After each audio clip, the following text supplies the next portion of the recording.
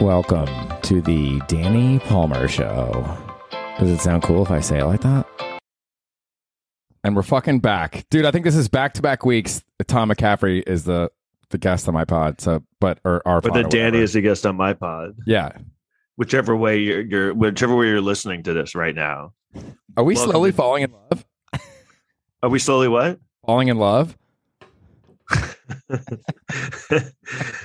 Yeah, I guess. All right, so I'm going to wrap this up and is that why you're dating with you again? What? Yeah, is that why you're dating a girl with my name? You're just trying to get as close as possible.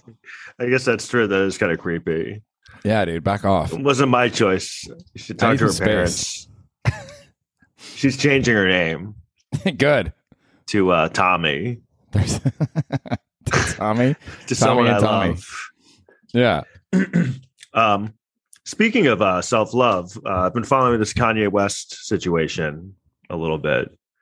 I don't know how familiar you are with what's going on with Kim Kardashian, and then he's mad at Pete Davidson or something. He wants to kill Pete Davidson. Yeah. What do you think that would feel like? How would you feel if like Kanye West in like 3 years just wanted to kill you, was threatening you? That's going to be a weird, surreal moment as a comedian. You know what I mean? You're just like, wow, what's going on in my career? Like, why does a musician want to kill me? No, but it's like, that's when you know you've made it. When Kanye West is tweeting that he wants to kill you, it's like, oh shit, I must really be. That's a milestone.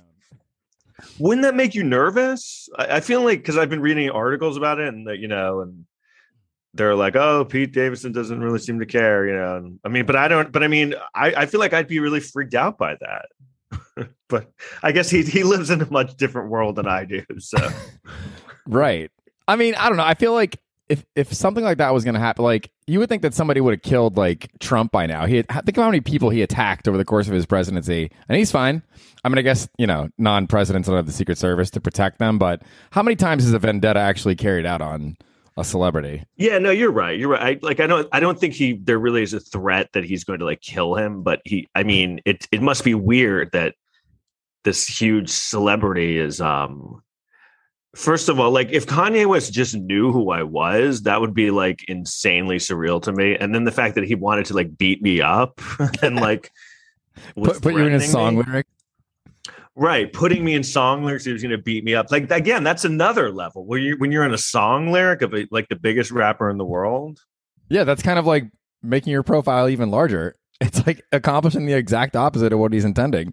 Well, that's the thing is like I feel like that's the thing about, you know, Pete Davidson. Like, you know, I know people talk about the whole time, like, you know, all these women. You know, he gets all these women, but the thing about him is like he always gets in these like really weird these relationships that always seem like peppered with a lot of drama. Do you know what I mean? Like there's no normal relationships. That feels like that. So, and at this point, like how would he ever even go back to just a normal? How could he date like a normal girl at this point? That would just be kind of like boring, right? I mean, I feel not on a celebrity level, but I feel like that's kind of like my dating life. It's like a series of dramas that don't end well.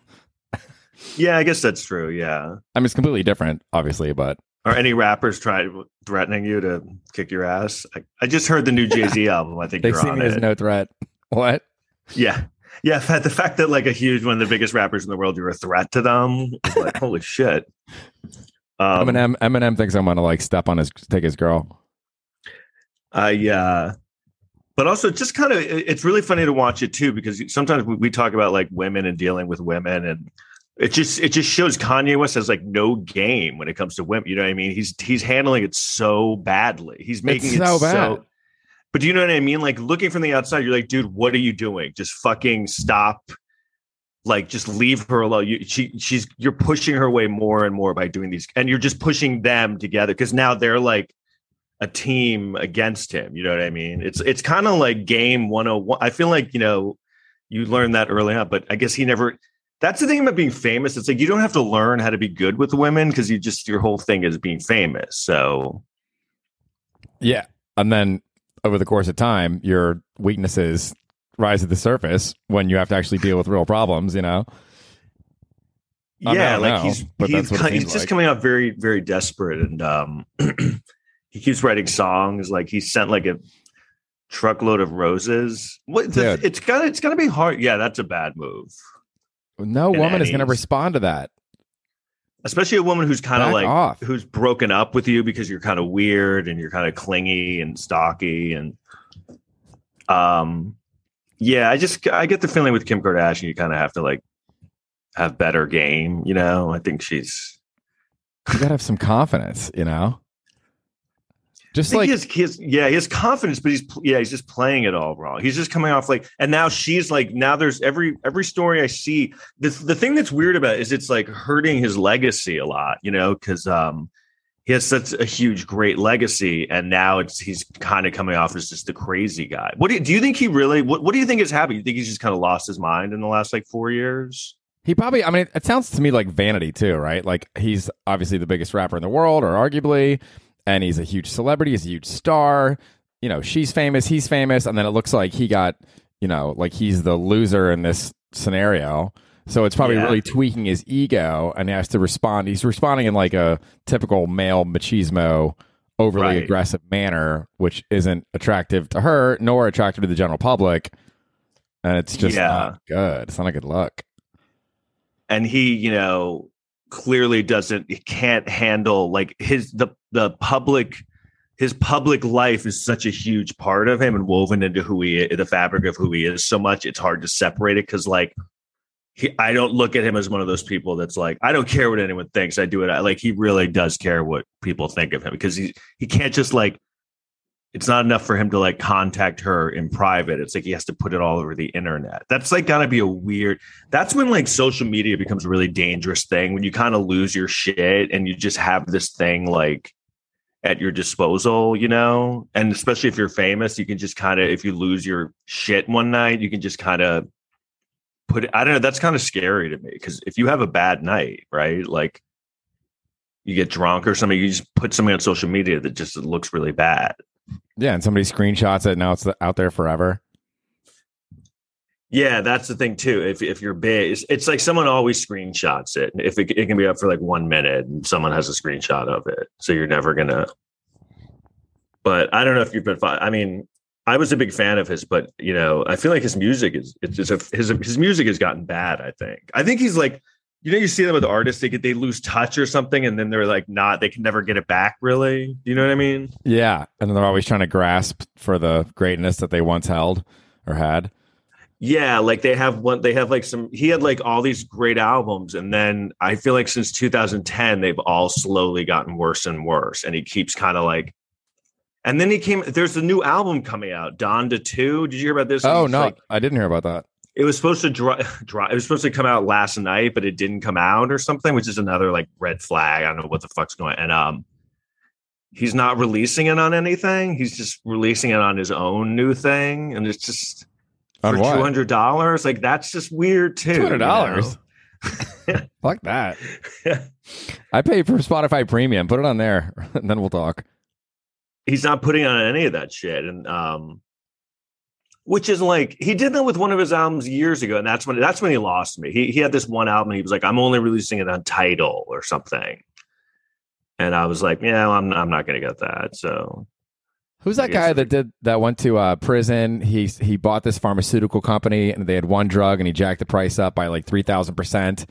And then he bought the only copy of a Wu-Tang Clan album and won't release it just to be a dick. I can't remember his name, but I remember that guy. Yeah. I don't want to get too personal, but I know somebody that knows him, and like he's insane. He's like, he's a nightmare, right? Yeah, it's just I can't believe I can't remember his name. It was like is he in jail? Marvin something? Yeah, Scarelli? Yeah. I think he is still in prison, but he's like, he's like one of those people that will never. Like didn't he buy some like AIDS medication or something something like that? And I was charging like $1,000. What? Yeah, exactly. Yeah, charge like $1,000. He's one of those people that'll never like see the error of their ways and will just like. I don't see him like making a public apology and becoming like a public speaker like Tony Robbins and being like, "Hey, I was terrible once and now I'm good." I don't think he'll ever back down from this. Like, no, he's not going to find himself. Yeah. Some people just seem like they're too far gone. I think what's made me more intrigued about this Kanye West thing is this new series is out on Netflix. It just came out on Friday, and it's like a 3-part series. And did you see it? I'm like 20 minutes into the first episode. It's called Genius. Like, yeah, it's cool. It's kind of cool. That Cookie guy, his producer, like tape clips from back in the day when he was like really starting out. Yeah, well, that's what's cool is watching him from before he was famous, when he's trying to get like all this footage of where he's a producer, but he's not a rapper. Well, he's not respected or known as a rapper yet, and no one's really taking him seriously. And but it's amazing because he has that confidence already and that kind of swagger. Like you already see like the beginnings of it, where he's like, I'm a genius. Like no one like understands. Everyone's going to see what a genius I am. And it all came to fruition, but it's weird to watch it kind of like also take him down, now it's kind of a fascinating, I don't know. But you know what I mean? It's like you're watching kind of, it was the same thing with like Tupac. Remember when Tupac had his big like meltdown, when everything kind of like went to shit in Tupac's life? Like he kind of fell apart in front of the world's eyes and then he got killed. It was like watching this movie in real time happen, like this guy losing his mind and like self-destructing. So that's kind of what's with Kanye West. And where we are, I feel like with pop culture and entertainment is like, that's part of the show now. You know what I mean? Like that used to be behind the scenes, like, oh yeah, they're really like fucked up behind, but now we get to see them losing their shit. And that's almost kind of how you keep your relevance, like, Jesus.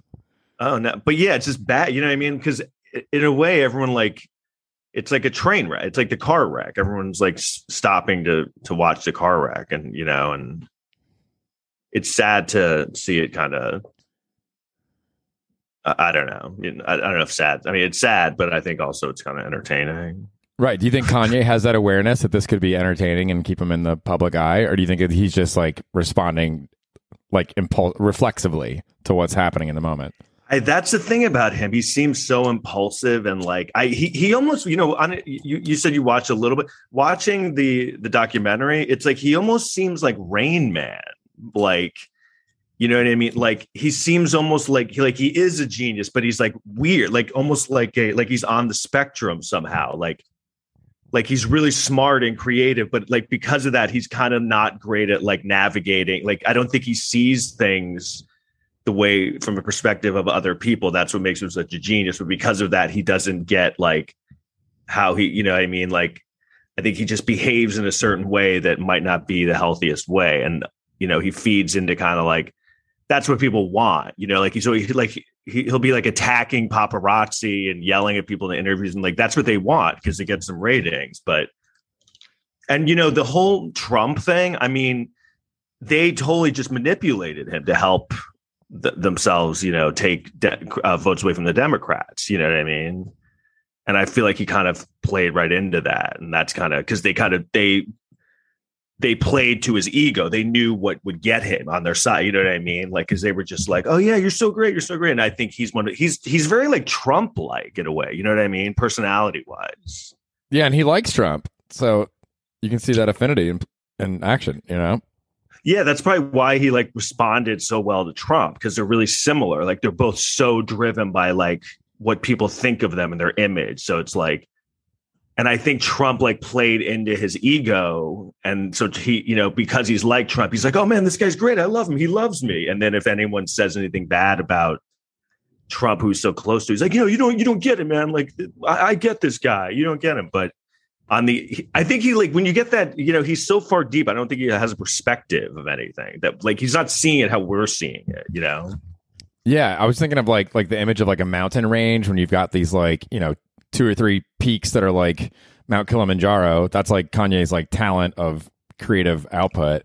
But then there's so many other parts of the range that are lower than they should be because so much of his energy and brain power is going towards the creative genius, and then not enough is going to like social self-awareness and social skills. I mean, what the fuck do I know? Yeah, like it seems that way. It kind of makes sense because I feel like a lot of great artists are kind of lacking in their social dynamics, or they probably don't know how to manage things like that. And someone who's like a great artist like is going to be moody and temperamental and volatile, and he just kind of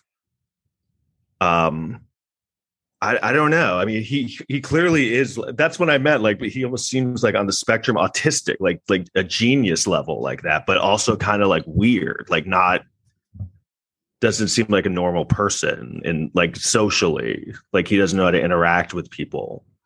Yeah, it's also like it's almost like what do you want in your life? Like, do you want to be like that's the general rhetorical? Do you want to be like someone who has this peak of genius and fame and fortune, but then you're lacking on some of the other like basic life skills? Is that better than, you know, people like you and I that aren't like giant celebrities, but I think we have a decent sense of social skills and we don't like alienate the people around us, and certainly not in a public sphere. Yeah. You know, like pick your poison. Yeah. I don't know. I mean, like, I don't know that my social skills are like so much better than his even. Yeah, you're a disaster. I mean, no, they are better, but I don't think they're like eons above him. I mean, I think I struggle with that a little bit. With what? I think a lot of comedians do. Struggle with what? I think a lot of comedians are socially awkward people. You know what I mean? Like they'll be like have a hard time. I think that's why they're kind of doing it, because it's a way of them talking and getting their thoughts out there without actually having to interact with people. Right.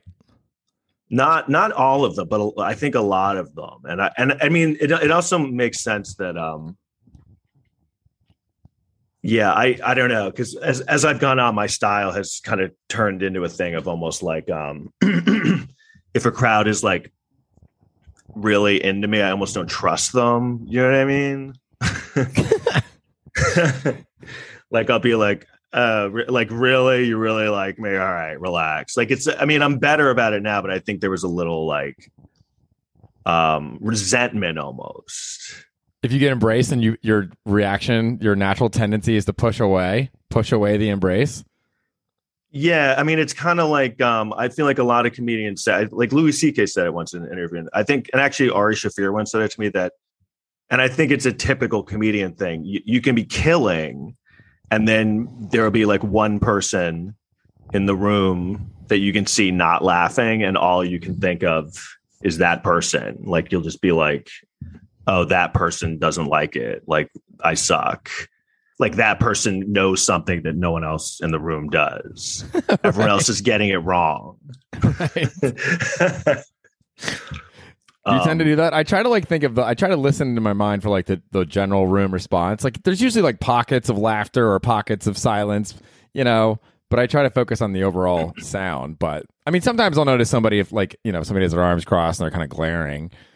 But besides that, I try. It always seems like there's someone like that in the audience somewhere. There's always just someone who's not liking it and making it clear that they don't like it. I don't know. I try not to. I like it when I can't really see them, but like in a theater. I don't know, like a club that has a lot of lights or something. But usually you can see them, and it's sort of distracting to me. I think a lot of comedians have that though. There's something like. I feel like if you're getting up there and doing this, you know, you're clearly doing it because you didn't get something growing up and now you're trying to make up for it. And so it would make sense. And I don't think this is true of every comedian, but probably the better ones, that, you know, part of you is like, if someone doesn't like it, then you're kind of like, I have to get them to like it or else, you know what I mean? You're like trying to please your parents or some authority figure from your childhood or earlier years. I mean, I think that's what it comes down to. Yeah. Just if like your parents had like maybe shown you a little more attention, maybe you would be not in a coffee shop. Trying to get people's attention into a microphone. Yeah, which I don't know. Have you ever thought? Because I mean, I remember when I first started comedy, someone older guy said that, like, oh, you know, if you're doing stand-up, there's probably something. There's a reason behind it, like something happened. And I was like a couple of years in, I was like, no, that guy's what was he talking about? I just like doing it, but like, no, that's not true because a lot of times I didn't like doing it. I mean, it's hard. Like it went bad a lot, so it's kind of like. If you really like doing something and it was awful, you'd probably just stop doing it if there wasn't something like you felt like you had to prove. Right.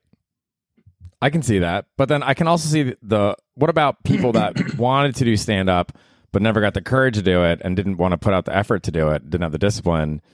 Like, are they superior to the people that actually did it because they didn't do it? Or do they They still have the same issues that I guess we have in this under this argument. But I feel like those people that you just described who like maybe wanted to do it, and it's not just stand up, it's a lot of different things, wanted to do something but just didn't do it because they were too afraid. I think those are all the people you see walking down the street really talking really loudly. That's their stand up. No, but you know, like the people or like at a stand, you know, like you walk down the street, it's a lot of people in the world. And like I was on the bus the other day and there were like 4 people and they were doing this thing that I hate where like they were laughing so hard at whatever they were talking about and like too hard. Like I was like, it was like, dude, I guarantee you nothing they're saying is this funny. So it's clearly like they're laughing really loud to like be like the center of the fucking, I was on the bus to be the center of the bus and so that everyone's like, wow, they're really having a great time. And it's like, why do you have to laugh so loudly? Like, it's like, can't you just enjoy it? Like, why do you have to ruin my night too? You know what I mean? Like they're laughing so loud that it's ruining my experience on the bus. But I feel like that's someone who didn't go and do something they wanted to do. So now what they're doing is in the world, they're trying to get everyone to look at them. You know what I mean? I feel like, and I think that's true. I think it's coming out like a weird, or when you see like a loud asshole guy at a bar or something. It's an unhealthy means of gathering attention to feel validated. Yeah, I mean, how many times have you met someone and you tell them you're stand-up? They're like, I'm funny. Everyone tells me I'm funny. I should do that, yeah. And you're like, great, go. Like I've met so many women, and they'd be like, well, what do you mean? I'm like, I should do it. People say I'm funny, and I'm like, great, go do it. I mean, what the fuck? And they're like, you don't even seem that good, and I'm like, okay, well, so what? I'm bad at it because so like, all right, well, at least I'm trying. Why don't you try it? Yeah. But, I mean, how old were those 4 people on the bus? They were young. They were like in their 20s, but. It was just, you know, I've seen it a lot. It's just, there's a difference between just like having a good time and doing it where it's like they knew we all hated it. You know what I mean? It's like a means of power exertion. What? Yeah. Like, you see it, if you walk down the street in New York City on the weekend, you just see it all the time. Like you'll see it every 3 blocks. There'll be a group of people and like some girl will be dying, laughing really loud, making a big that's just a pet peeve of mine. Like, making a spectacle while you're laughing, and laughing so hard where you're like, dude, what did any of you say that was funny? Like, I guarantee you not. And I guarantee you those kind of people that walked on the street laughing like as louder than I've ever heard anyone laugh. If they came to see me do stand up, they would be the ones in the front row with their arms crossed. Because now they're not getting the attention. Yeah, and I think they'd be like, I don't like what this isn't funny. Yeah, and I think that a lot of times when you'll be killing and there's a few people not laughing in the crowd, it's those are the people that they're resentful of you now because they're like, well, he's not so great. Like, why is he doing that? And you're like, well, so you're just going to stare at me? Yeah. Some friend of mine was like, you know, going to see stand up is not appealing for everybody because who wants to watch somebody else stand up there and be awesome? Like if you're in a group of 4 friends and you could be having a nice convo, why you to listen to this dude or this lady be awesome up on the stage? You know, it's kind of like a competition to your own sense of, I don't know, your own authoritative presence in the room, right? Yeah. And you know, what's funny is like stand up is, you know, and it helps you meet women and stuff. You know, kind of is a good way in to meet women because, well, that, you know, that's the thing. They're always like, I want a funny guy. And like, I've dated like so many women who like, where it didn't last long. And like early on, they would come see me do stand up. This happened like 4 times in a row. And I would like kill. And then like, they would blow me off. And I was like, so I don't understand. So like, you want a funny guy, but like you just saw the funny, like I guarantee you're not meeting anyone funnier than this on Hinge. But I think it's partly they want a funny guy, but they don't want someone who's so funny that it's like threatening to that. You know what I mean? They want someone who's kind of like who is like a like easy funny. Do you know what I mean? Not like they don't want someone who's really funny. I don't know how to describe this without it sounding like I'm saying, but like I can be really funny. So like, and they've saw me in that situation where like a crowd of people thought I was really funny. That shouldn't drive you away from me if you're into funny people. So, well, wait, but counterpoint would be that you're using your performance as the only lens by which they are evaluating you. Maybe they're on the second date. There were other things about you that they didn't like. Impossible. Well, impossible. No. I mean, yeah, I guess so. But it's like it'll be someone who like I've been dating. I've gone out a few times and it's going well with them. And then they'll be like, usually they'll be like, I want to see you do a show. And I'm like, all right. And then they'll come and they'll kill. And they're like, yeah. And then like they're into it, but then they kind of like, well, soon after that, they'll kind of blow me off. And I'm like, okay, so that I guess you're right. But I guess it's kind of a thing where it can go both ways. Like, I think you can be really funny and also kind of like, it can be alienating a little bit. Like, and I mean, I'm sure there's women I've dated who like just didn't think I was funny, but, and the novelty can probably wear off too, right? Like, I mean, I guess if it's only the second time they saw you perform, it's still pretty novel, but I don't know. I feel like there's I felt like one of them was someone who was like, I'm funny too. And then it was like, oh, wait, I'm not funny next to this. So I think it was also kind of like,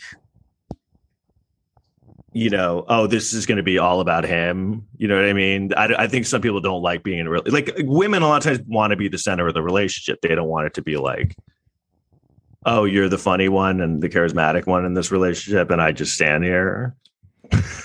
Right.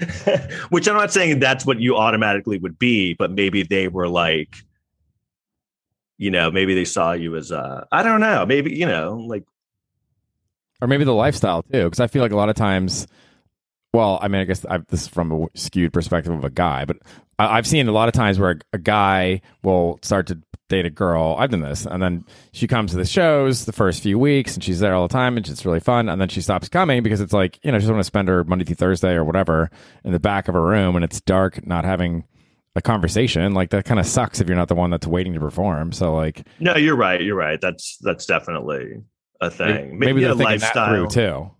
Also, these are women that I was meeting on dating apps who were like in their late 30s. So clearly they weren't like probably, I don't know, like that they probably went through a lot of, I think that was the thing with dating apps too, for a time. Like it kind of encouraged like dating a lot of different people at once. I think people get kind of lost a lot because, New York, there's so many people. And if you're like a good looking chick, you're going to have a lot of dudes hitting you up. So, yeah, I just thought it was funny because it was like, it's usually the opposite, like, well, because it's always like, sense of humor. Oh God, sense of humor. But it's like, well, I mean, this is as funny as it gets. So I don't know what you think you're looking. I don't think you're going to meet Richard Pryor on fucking Tinder. Maybe it's because you say things like, this is as funny as it gets. But don't they want like sense of humor and confidence? 100%. I mean, I can't speak for all women, but I would say that's generally a pretty appealing trait. Yeah. Traits. Yeah. I don't know, man. I just feel like there's so many, it's like a kaleidoscope of variables when it comes to like attraction and dating and like the other person's personal history and desires for what they want. And I don't know, like maybe something you said in your set triggered a memory of a previous boyfriend and they didn't like that person and maybe he'll be the same way. There's like, who knows? Yeah. There's like totally. a lot of possible variables. I mean, you could be 100% right, but I was just trying to think of like, okay, can it be just this one answer to the I think I think the reason that it seemed that way because it was like it would be going one way, and then after that when they would see me do that it would like I could like there was a palpable change in their like attitude. And it's one thing if like you would bring someone to the show and they bombed, you know what I mean? Like, if you bomb, you're like, oh, okay, yeah. But It's like, I don't know, whatever. This is, maybe I was annoying. Maybe it's just like, No, I mean, you could very well be. maybe I wasn't right. good in bed or something. I just doubt that that's true 100% of the time. It's probably like, no, you're right. But in my world, it is. I have that attitude. How else could they not could like me? anyone not want to be around this? I'm as good as it gets. Yeah, this is as funny as it gets. And you know what's so funny is like I'm like 80%. I'm like 30% kidding about that. Right. Like this is as funny as it gets. Yeah, you're like 70% like, no, it's true. I mean, Well, because I am really funny. I am am funny off stage too. I think a lot of comedians can be really funny on stage and not be funny off stage. But I think I am really funny off stage. Do you think it's possible for a comic to be very funny on stage and not funny at all off stage? Yeah, I think it's kind of probably more. It happens more often. Really? Yeah, I think it's like. I think there are a lot of really good comedians that aren't even inherently that funny, but they're like kind of they're good at like the craft of it. Like they've hacked comedy in a way, and they're good performers. So I think that happens a lot. I think actually it sometimes it might even be detrimental to be really funny off stage as well. Because what's going on? Are you standing up? Yeah, I get tired of sitting. It stresses me out if I sit too long. It's weird. I feel like I'm in trouble. This is very like aggressive. I'm looking down upon you. Yeah. Stop being so vain about your act. No, I'm not. And the thing is, like, I'm kidding. I know this comes off like because I am really insecure too. But I think like when it comes to comedy and like funny, like I think I know what's funny, and I think I know what's funny about me. It took me a long time to figure it out. So it's like, but 100%. What was I saying? But oh yeah, like because like for me personally, I don't know what your experience, but like, I was like, I grew up being like funny. Like I was funny, like young, I knew I was really funny. And so when I started to do stand up or pursue that, it seemed like I always got in trouble for being funny young. It was like, it wasn't like, it helped me with like friends and stuff and like, get around, have a lot of friends and stuff. But, I feel like I always got in trouble for it in school and like from my parents. So it wasn't something that was like nurtured and like, oh, you're so great. It was almost like something like, hey, stop doing that. You know what I mean? You got to get serious. And so when I started doing stand-up, it almost felt like not doing something, like that I was doing something wrong. And it didn't seem like a thing that you would like do as a job. It felt like something you did in the back of the class to get in trouble. So yeah. I think a lot of people approach it as like, I'm going to do this as a career and this is what you have to do. And I always looked at it as like, well, this is like dumb what I'm doing. This isn't even like a real thing. How would you even turn this into like getting like people paying you? You know what I mean?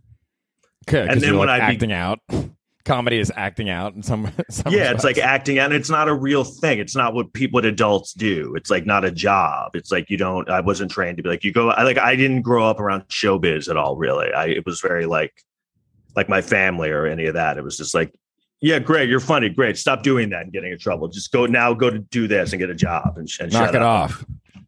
Yeah.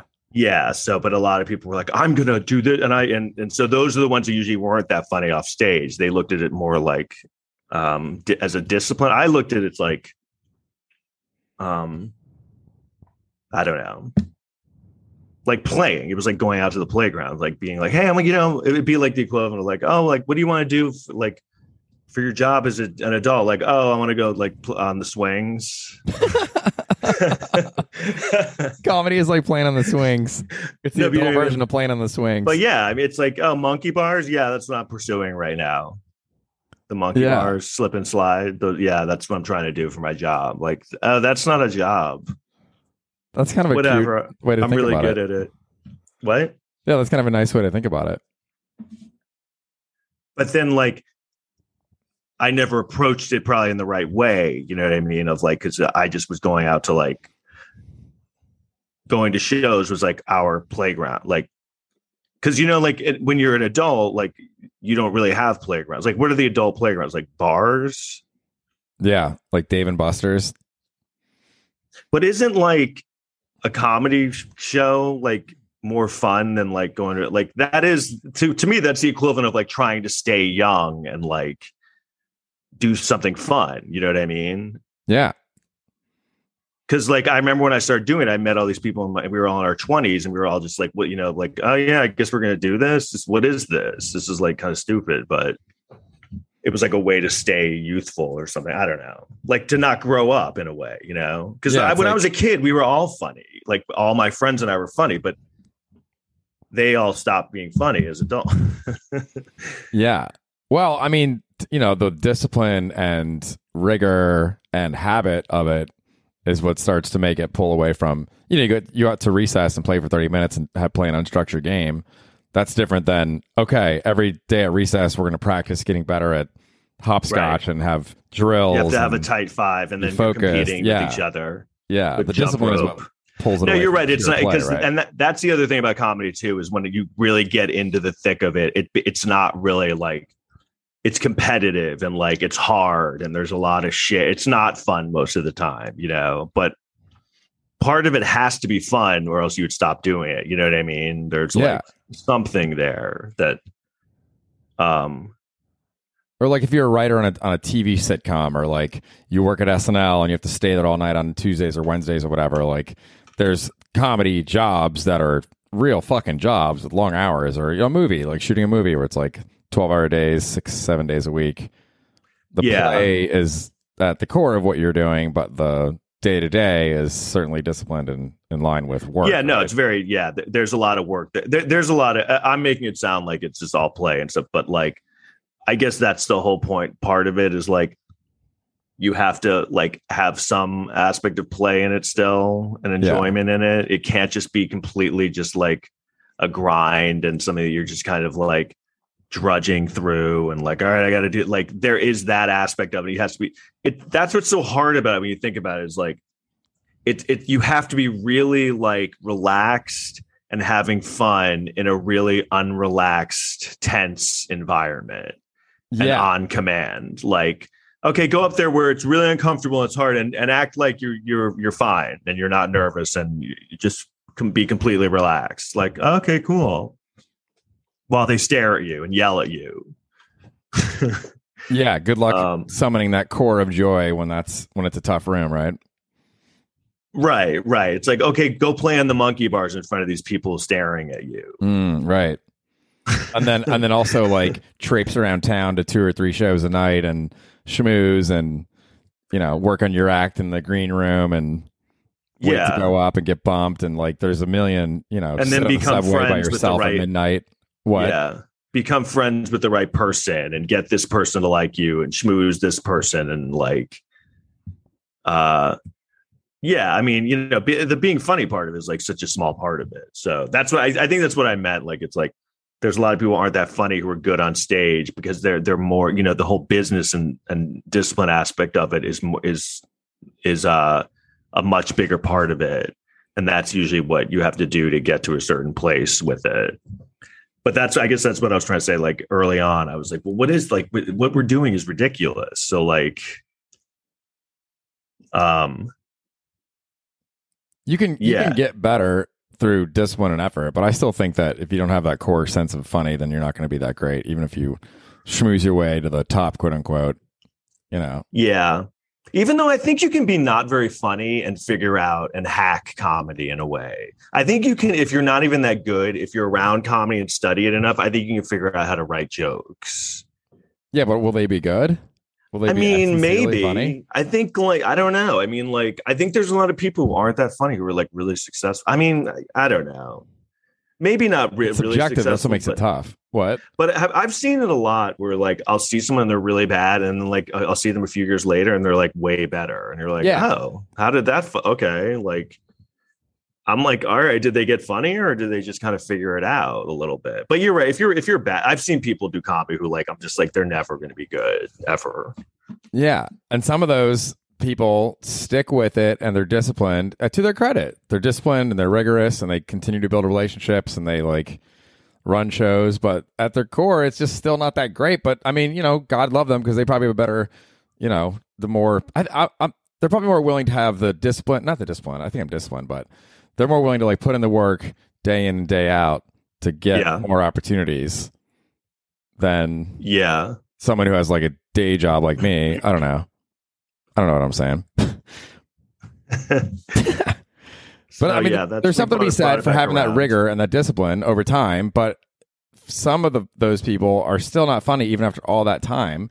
Yet they've developed a circuit of shows that they do because of their discipline and rigor. Yeah, and I've continuously perform. I've definitely seen it where someone is not that great, and then they can. I think you can be not that great and develop an act that is passable. Yeah, I agree. You know what I mean? Like, you won't be great, but you can like figure out if you really work hard at it. Totally, you can like.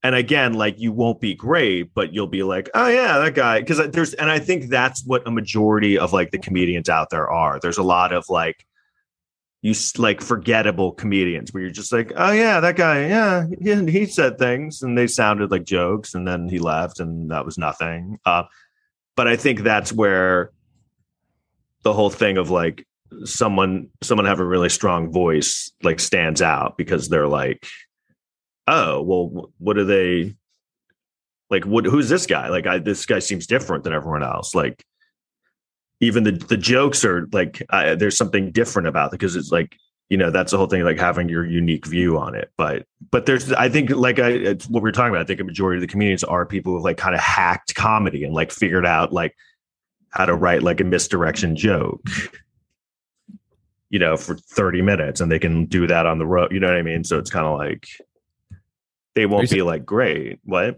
Are you saying the majority of comics are not funny, but they put in the work to get there, to get to that point where they can do that? I think that's why. I think, how it's always like, there's so many comedians now. Oh my God. I think that there are a lot of comedians, but I think like majority of them are like that. Very like forgettable. Like they've kind of watched comedy, figured it out, what you need to do.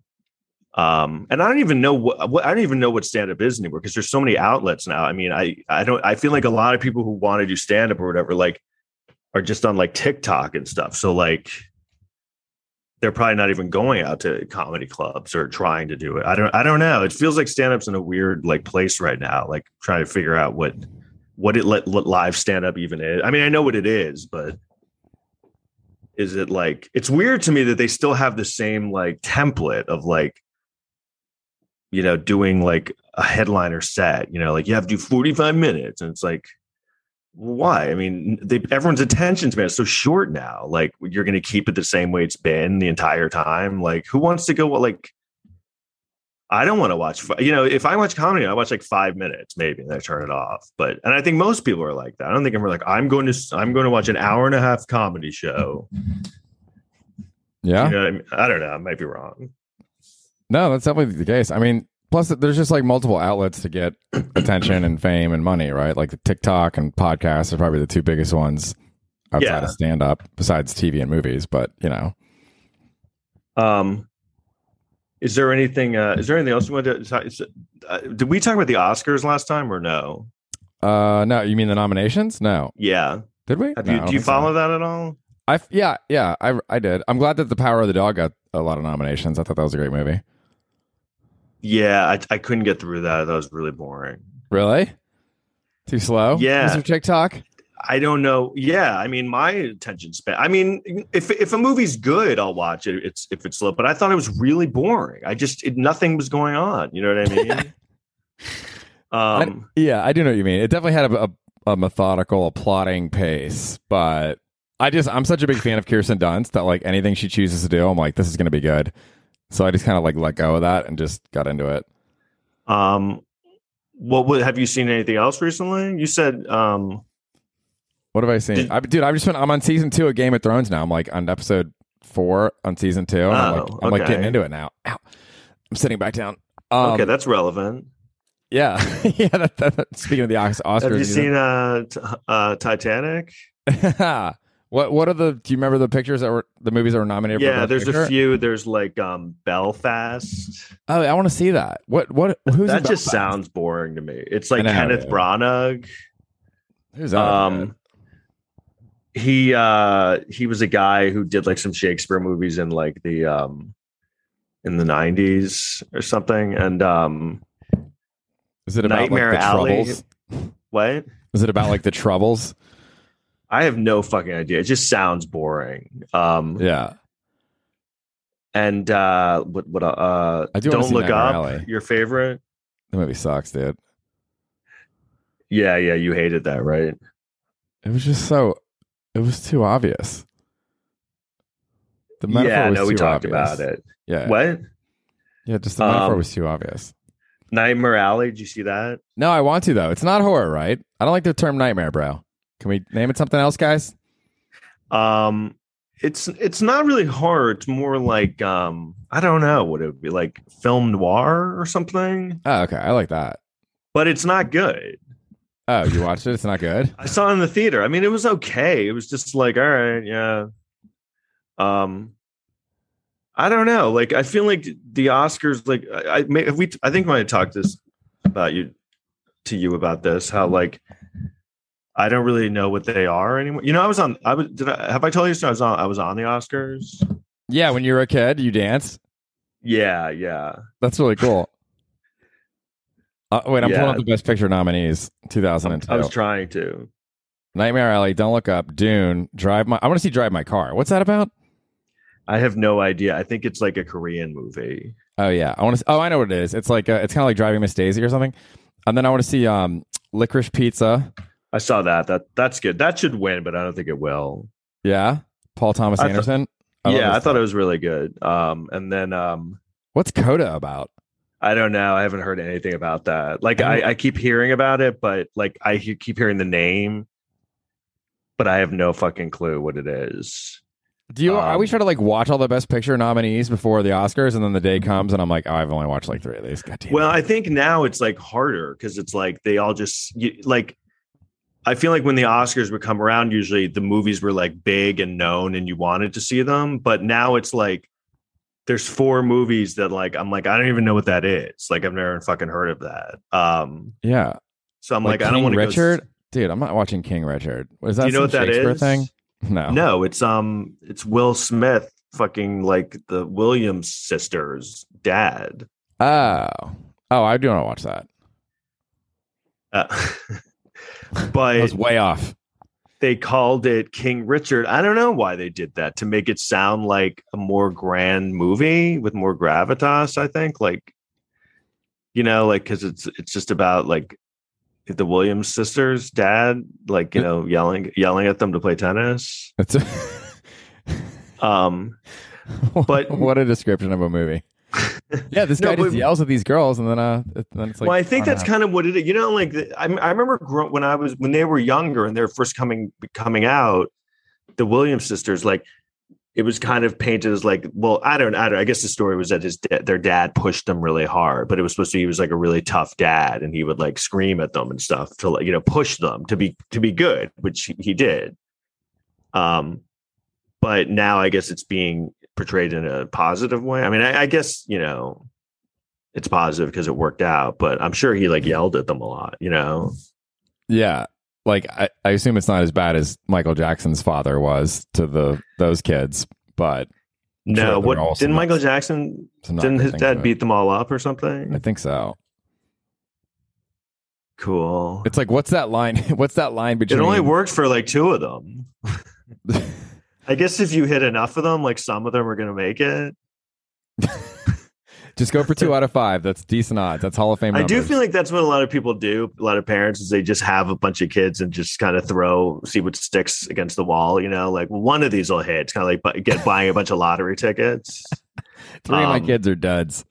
But like, he pushed all of them into showbiz, and there were like 6 of them. And I think he or 7, he like beat them all. I mean, I think he like beat them, and you know, Michael and Latoya or not Latoya, Janet were the big ones. But you know, Michael was like crazy, but I don't know what happened to the other ones. Like Marlon, do you know what? No. What kind of father do you think you would be? Would you be a disciplinarian? Would you be? I bet you'd be like a cool dad. You're like the liberal dad. Like, you can smoke weed once you turn 14, dude. It's chill. No way. I don't think I am. Fuck you, dad. When I say you can smoke weed at 14, I think like, you know, I don't know. I think, you know, I had nieces and nephews, and I think I was like pretty good being around them. Yeah. I don't know. Like, It's got to be tough because I mean, I understand like being I'm the uncle too, like doing that and swooping in and having a couple fun days, but like the day in, day out grind, getting them up. No, I know. Do you not want to have kid? Do you not Fuck. want to have a kid ever? I don't know, man. Maybe one, but I don't know. Maybe not. I think about that recently, and like I go in and out of it. Like sometimes I think I'm too selfish, and like I don't know that I have the energy completely to give to, because I feel like that happens. I mean, my fucking parents had 3 kids. It's fucking crazy. That's so many kids. I feel like I'm tired and like can't get anything done with no kids. You know what I mean? I know, like, dude. I don't have time for my life as it is.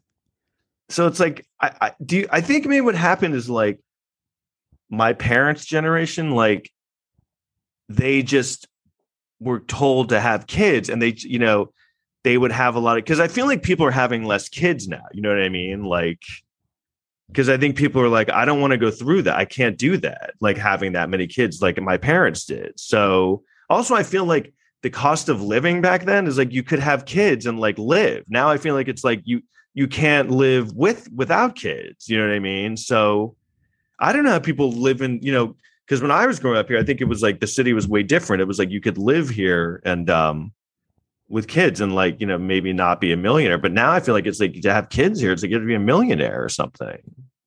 Especially in Manhattan, right? And then you got to try to compete to get them into a good school. Yeah. Do you know anyone who has kids here? Yeah. You must. Yeah. What do they say about it? Ricky Velez, he loves it. Yeah, but his kids really like, didn't he just have it? Yeah. He has like one son. Yeah. So, I mean, I'm not sure, but it's like he's pretty new into it still, kind of. I was talking to Johnny McDonald last night at Comic Strip Live, and he was telling me that he has one kid, and he's like, that's all I can do in the city, man, is one kid. It's just too expensive. I know. Jeez, man. Like, what does he say about it? He loves it, but he's like, that's it. I can't afford more than one. That's beautiful. Is that he should put that in a card? I love you, son. I can't afford. That's it, man. Any more of you. I can't afford anymore. Yeah. But I think back to like when I was a kid and like, you know, I mean, I must have been so annoying, you know, just thinking back now, being my age now, like how I was as a kid, you know, my parents must have been so tired all the time. And I, you know, they didn't always seem mad at me. But now I'm thinking it had less to do with me, but just more to do with life. You know what I mean? Yeah.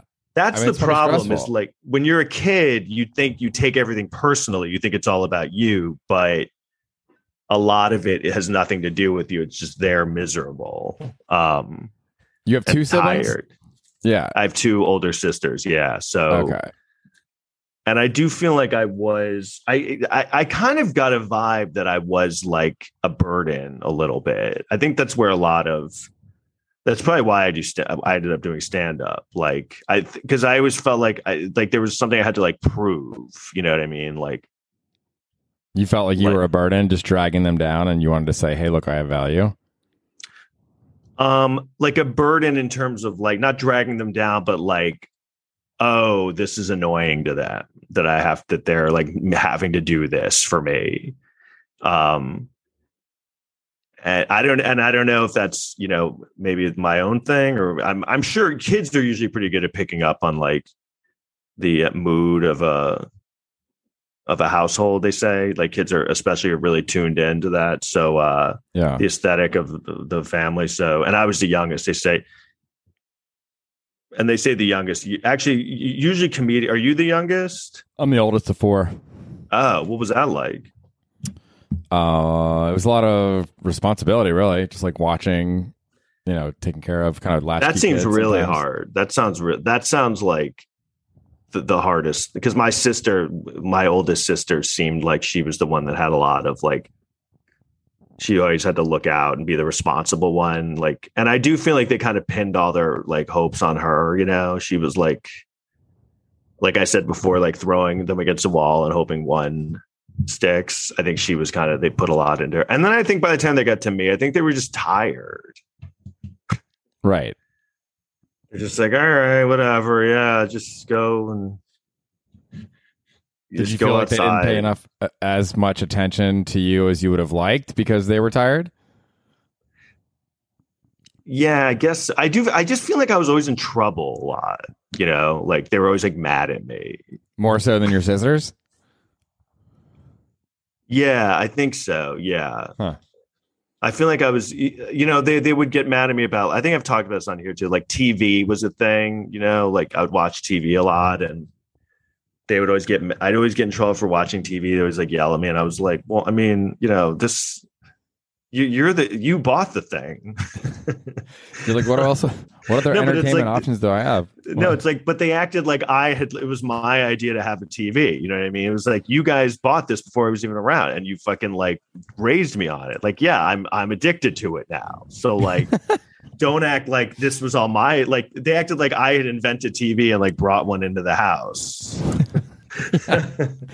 Like, you showed it to me, dude. Well, I don't know. They're like, I like oh it. my God, you watch so much TV. I'm like, right. This is what I've been ever since my brain was forming. This is what you put me in front of. Yeah. And it's like, I got news for you. That's all you do is watch TV. So, Dude, can I one thing I watched on the news tonight, like, I mean, I know that like ostensibly this is like a beautiful, heartwarming story. Not beautiful, but a heartwarming story. So this woman was on America's Got Talent, which I'm pretty sure that NBC carries. So then on NBC Nightly News, their like last piece of the news is always like this, heartwarming, uplifting story. So they show this woman singing. I hadn't seen her before, and she's like clearly is like kind of wasting away of cancer, I guess. And then she died on Monday. So they did this piece, like this heartwarming tribute, because she had this beautiful song, and Simon Cowell was tearing up, and it's nice that they did that piece, but it also feels somewhat exploitative. It's like, oh look, this woman died, and she was on our TV show that our network owns, and it's also like a promo of the show, a free promo of the show, and then it's like, oh well, oh good, this woman's death got us 90 seconds of content. yeah, it's kind of like that whole show and all those things are really exploitive because they really get into pumping up people's sad sob stories. Like it's not really only just about your talent. It's like, well, how sad is your story behind it? Yeah. How old was she? 31. What did she sing? Do you remember the song she sang? No, she's definitely had a beautiful voice. Did she go on to like do well on the show? I think she didn't. I think her health started to deteriorate, and then she didn't go that far because of that. But I don't really remember. It was like it's so weird. Like when you like, I don't know. I mean, it's hard. It's hard. I mean, it's nice. You don't want to be it, cynical, but about there's also like but this other side of it. Like, yeah, it's like, come on. Did they highlight a woman that died on a competing network's TV show? No. Yeah, when it comes down to it, it's all about like they're not doing it to do the right thing. They're doing it because it'll help their brand and the show. And that show especially is very about like your story. It's like like the Oscars is all about that. Like like the Oscars, they're always like, well, this guy had a really sad story. So like I remember Jamie Foxx won, and like one year, and like he thanked his grandmother who had died, and afterwards they were interviewing people like Oprah was like, oh man, like I'm so glad he won because she did say this. She goes, you can't beat a dead grandmother. Like that's what she basically saying, that it was good that he won, and it was like, well, I mean, this isn't a dead grandmother contest. So like, but it's like, so Leonardo DiCaprio should be penalized. Like it has nothing to do with your performance. It's like, but it's like, yeah, when things like that, it's like, but when you break it down, everything, it's all showbiz. It's all entertainment. Everything they're doing is putting on a show. So like, they're not really going to have like a fair contest. And it's like, well, they need something to like drudge people's emotions up and get them interested in it because it is a show. Even the award show is a show. So when you think about it, and like, that's a big thing. I grew up on like watching TV and stuff. So I saw that stuff from, I didn't see the behind the scenes. And then when you're kind of like see it on the other side, it's a little bit like, oh, at the end of the day, it's a biz. They really are trying to manipulate people's emotions to get them interested in this. So it's all entertainment. None of it's really real, which I think was kind of one of the things that was disheartening when I knew nothing about showbiz. And then when I saw it from behind the scenes a little bit, it was a little like, oh, it's really shitty. Like on the other side, there's a lot of shitty people. Like I remember this is a good story. Cause like when I was on the Oscars, I remember I had only seen TV, I'd watched things on TV and it was like, and then I was behind the scenes, like I was backstage at the Oscars and it looked so weird backstage because it just didn't look like this like glamorous, like cool, magical thing. I was seeing like the set pieces that were moving on TV. I saw these like grimy, shitty dudes, like Teamster guys, like pushing the equipment. And they were like these surly ass. And I remember a couple of them were kind of like saying shitty things to us. Like we were like 10 or 11 years old and they were like insulting us. And I remember being like, wow, this is like weird. Like this is, but it was kind of a good lesson. Like behind the scenes, it's not at all what it looks like. Yeah. What kind of shitty things were they saying to you? They were being mean? I mean, about your appearance? Yeah, I think one of them was like, "Oh, what are you guys like refugees or something?" I remember specifically but it was weird because they were like grown men and they were like yelling things, and I'm like, "What?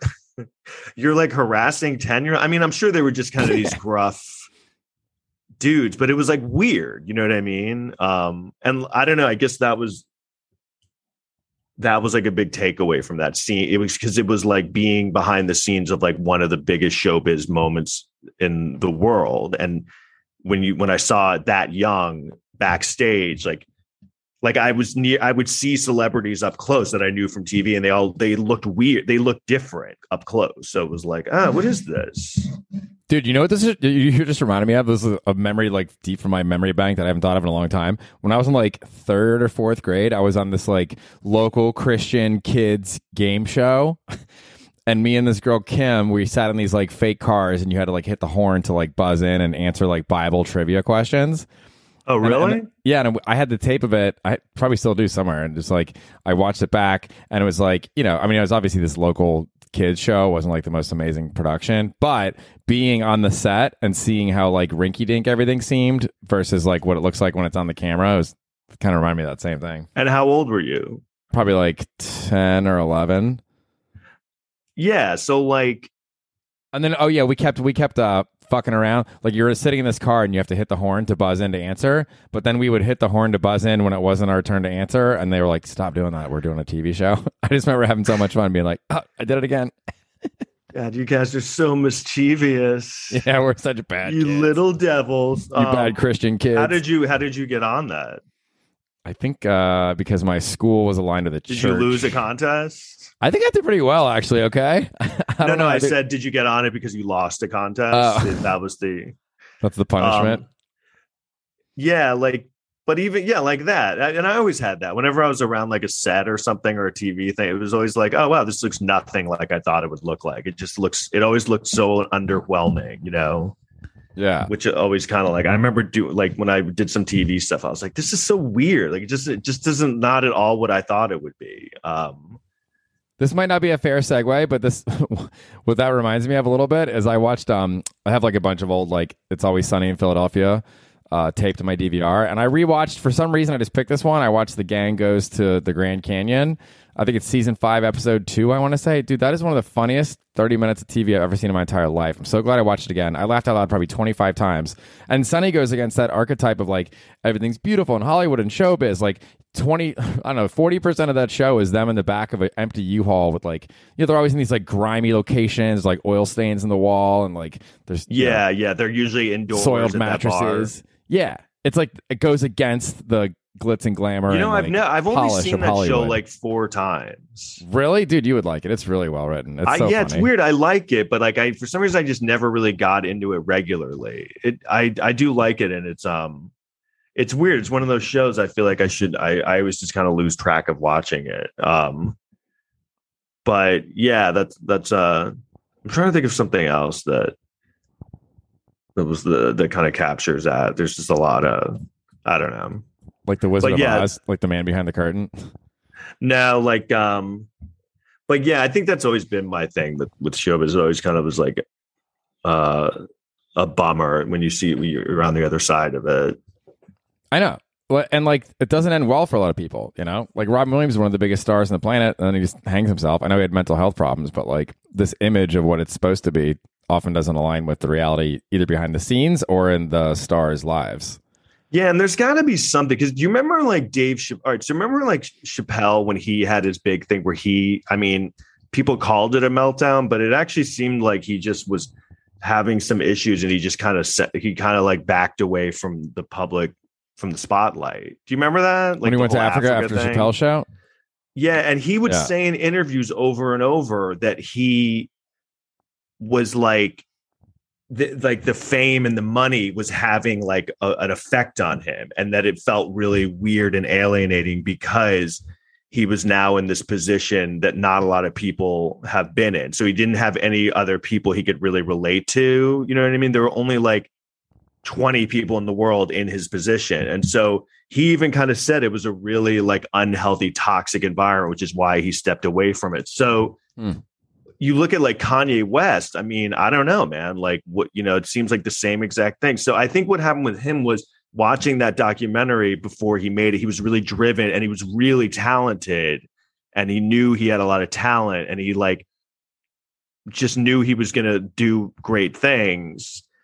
And he had an ego. I think if you sprinkle in like this huge fame and being at that level, like I think it was this perfect storm of like, how do you keep your mind? You know what I mean? Like, it's just kind of like, I think he just slowly lost it, and it's hard to keep it, to stay grounded when you're surrounded by sycophants. Donald Trump. Like Donald Trump is your like one of your closest like confidants, like who's also like a huge narcissist, ego driven person who's just kind of has no perception of reality. And just thinking of those two personalities like in a room, like, yeah, everyone's so dumb, we're the greatest, we're the smartest people in the world, because I really feel like that there's a God complex that is hard to get out of, because everyone is telling you you're the greatest.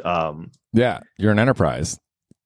And then if something, like you were saying before, something goes wrong, you don't know how to deal with it because you don't have the skills you haven't had to navigate that way in life. You know what I mean? Like where things go wrong, like with women. So like with Kim Kardashian, it's like she's leaving him and he's just kind of, what the fuck? He doesn't know how to like deal with that. So he's like, I just scream at her, right? That doesn't jive with the self-contained reality. You just beg her to come back at every concert, right? It's like, no, it ain't gonna work. I don't like that. That's a little needy. And no one in his camp is like, hey, dude, don't do that. They're probably like, yeah, great, man, great idea. Yeah. Right. You should totally tweet at her in all caps. That'll win her back right away. I'll be in my guest house in the back. Yeah. Make sure you don't fire me, but here's some bad advice on your dating life. Right. So like he's not.